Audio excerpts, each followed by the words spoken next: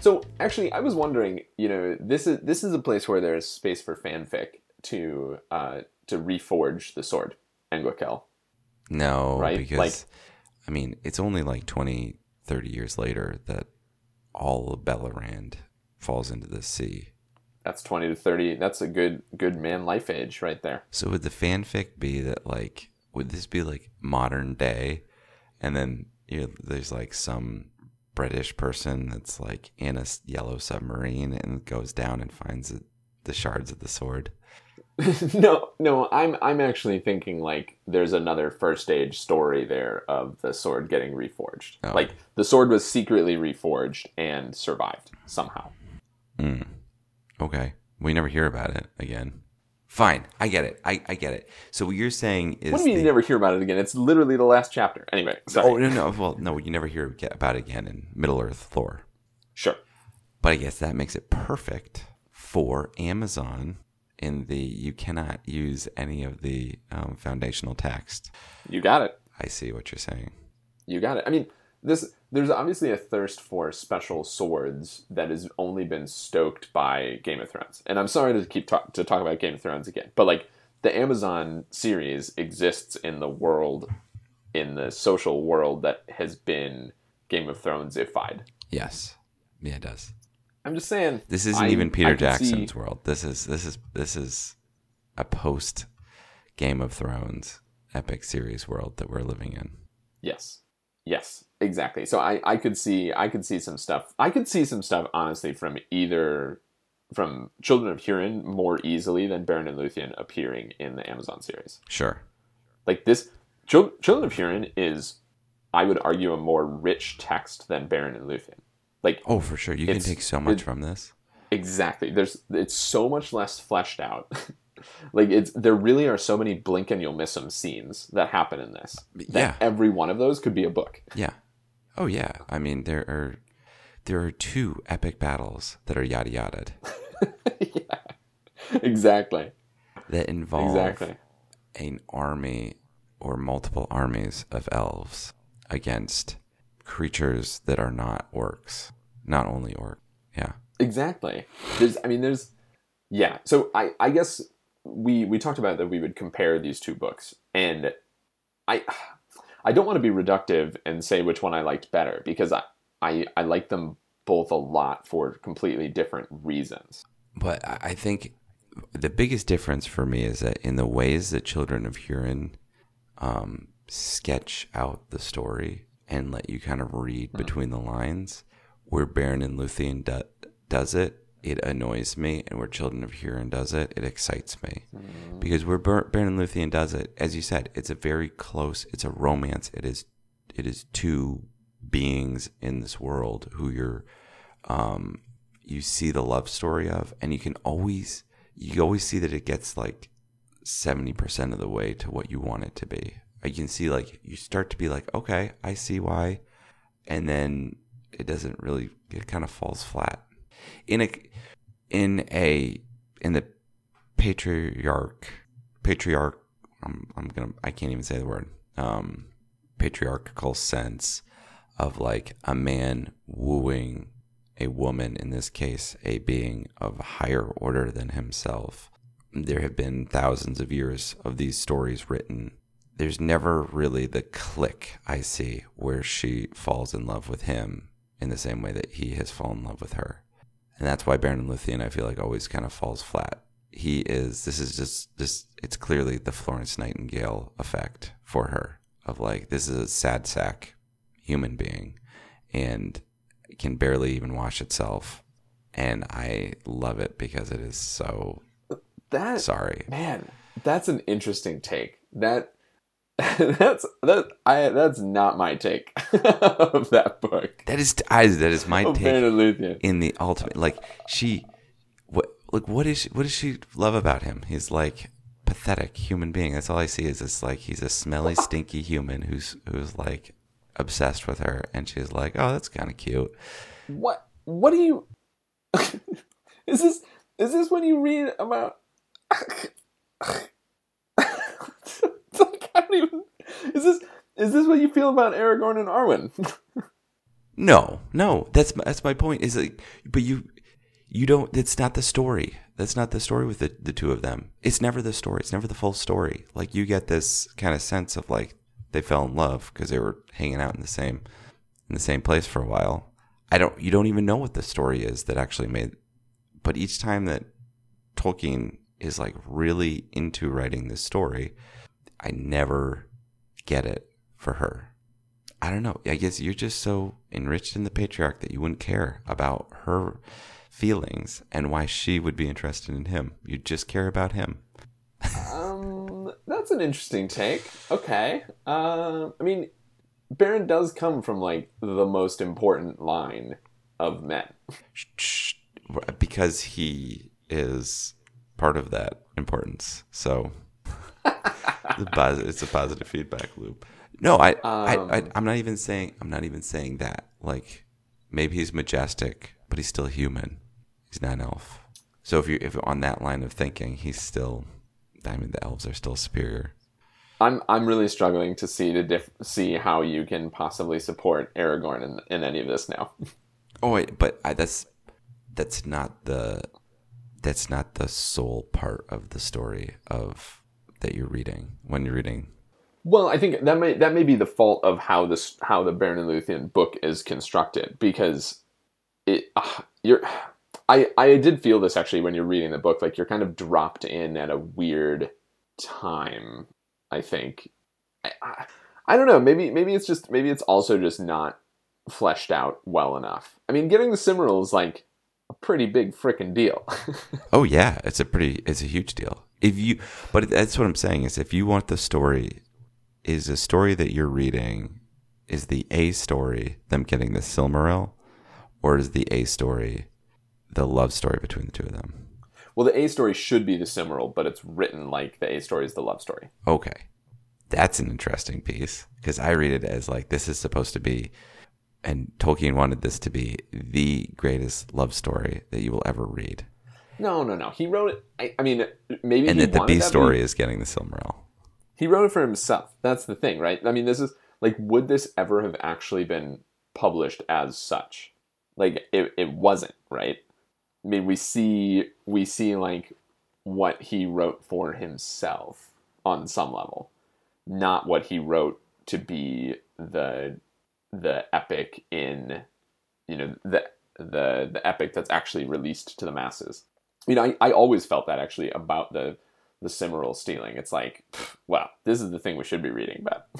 Like, all right, like, hook me up with the story here. Like, okay, I get it now. You were looking at it as like this is a story about getting the Silmaril, and this love story kind of feeds into it, and I'm reading it as this is a love story that is so epic that a man thought that he could go to the devil himself and steal a Silmaril from him.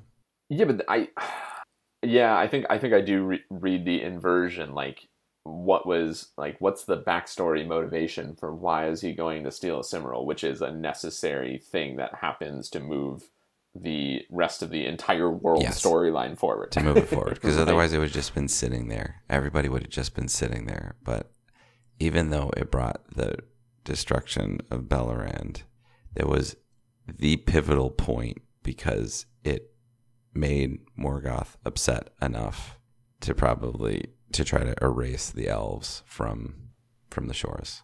Yep, exactly. So it had to happen. So I mean, so I guess you're starting at an even earlier point. You're saying no love story, no Silmaril stealing, no Morgoth destruction. And I'm jumping in at the like, whoa, Silmaril stealing. This could only happen, something happened before. I would yada yada that part a little bit more, whatevs. Well, in that way, okay. So in that way, I mean, if it's like the love story is we're yada yadaing the love story just to get into the Silmaril story, I get it. It is very focused. That story is very focused, though, right? We have a love story. Yeah. There's part A. This is more of a play, right? You have You have love story part A. Part B is sealing the Silmaril, and then the conclusion is the denouement to him losing his hand up to them dying and coming back and being given this place on the face of them having Thingol having a Silmaril, the two of them having each other and having a child, and Morgoth being upset and enraged, and a cliffhanger for a second play that would be this story. I'm not even sure that you need. I mean, I actually view these completely distinct. Like, frankly, they could almost be happening in different worlds. Well, they basically feel like they are. No, I was just saying, I was adding Children of Hurin as the end of this story. It's actually probably the Fall of Gondolin, which is more which would be the part 2 to that story. I think Fall of Gondolin is going to be the connective tissue between these two books that we're missing right now, on some level. Yeah, I think. Well, okay, so you're coming out. You're Children of Hurin, like clear 1, Beren and Luthien lower down. Yeah, but I think you're right. I think that someone, if you're talking about making this into, if you're thinking about the story itself in a very reductive sense, I do like Beren and Luthien. It's so much more compact and it's easy to follow, and it is like a play where I feel like you can live in that environment for 2.5 hours and really enjoy all the little pieces of it. And then the Children of Hurin is the one that I like for you're out on a run and you're thinking about, wow, that guy took that, had that human being killed a dragon, and you're just thinking about that in your head. You're like scenarioizing, is he the most impressive human that ever existed in Middle Earth? And then you make the argument, you're like, yes, Turin is, even though he was a bit of a dick and also almost had a child with his sister. I mean, outside of that, lots to like. Yeah.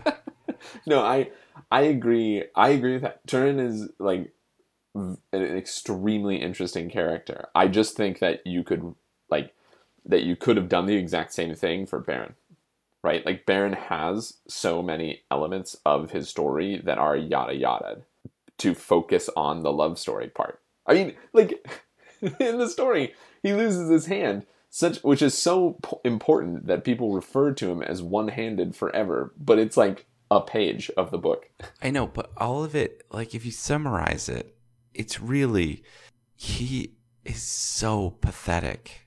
He's so pathetic. It is Luthien that is, and I mean, in this post-patriarchal world, she is the hero.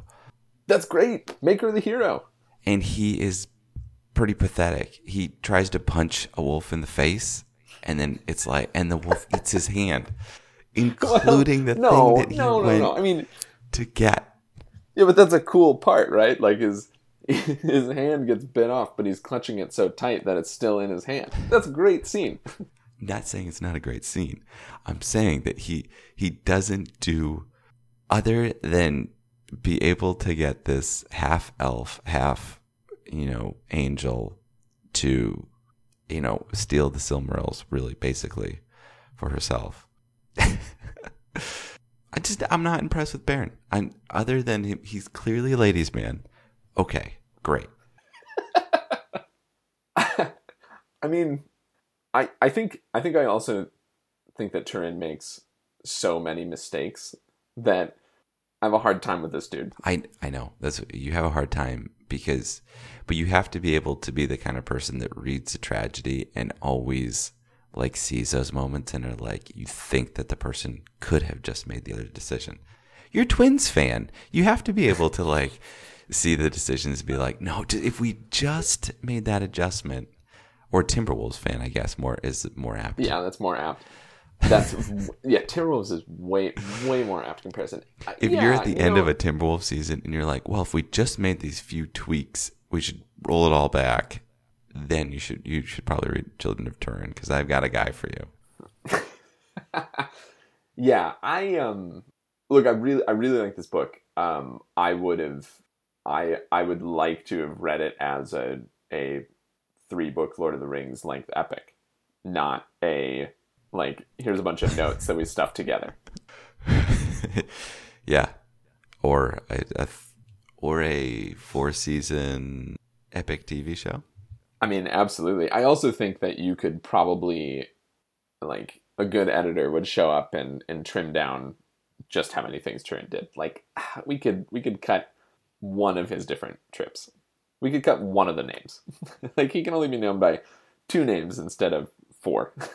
Like, Yeah, I know that. I would say that we'd probably, in the way that they yada yada the 2 like most epic battles, I'd probably yada yada that bandit stage. exactly. I mean, it pains me to say because Mim the dwarf is one of my favorite characters, but I think you get rid of that part. I think you straight up cut the bandit stage. Yeah, but you have to. I think the reason why you don't is because he's so proud that stage is what got Morwen and Ainur to Menegroth. Yes, but you could have done that. You, the author, could have done that approximately 1 million other ways. You could have yada yada that bit. Yeah, exactly. That could have been exactly. That could have been half a chapter. No. I'm just saying this book is really good. Love all of the things in it. It's the wrong format. You could have done like this needed to be way bigger. Let's come on. Let's write the script. Way bigger or way smaller. And as you know, I think that the map always bigger. Is really annoying in this. Let's just end on that note. I hope that this map makes more sense for Gondolin, but I assume that in the Fall of Gondolin, we just literally never leave the encircling mountains. No, because I think it's the story of Tur. And Tur is the main character? I think so. Boy. Really? Okay. How he gets with another Elfman crossing? Yeah. But that's part What's of up with these men? That's part of the thing of Turin. He's like he's so charming that he woos an elf babe and says, "No, I'm good. I'm gonna find my sister later." I know that was. I'm saving myself, guys. I know. Isn't that what he basically says to Gwyndor? I mean, like, I could see that scene in the movie, just like, or the show, just being like, Gwyndor, don't worry about it. I'm not interested in your beloved. I'm saving myself.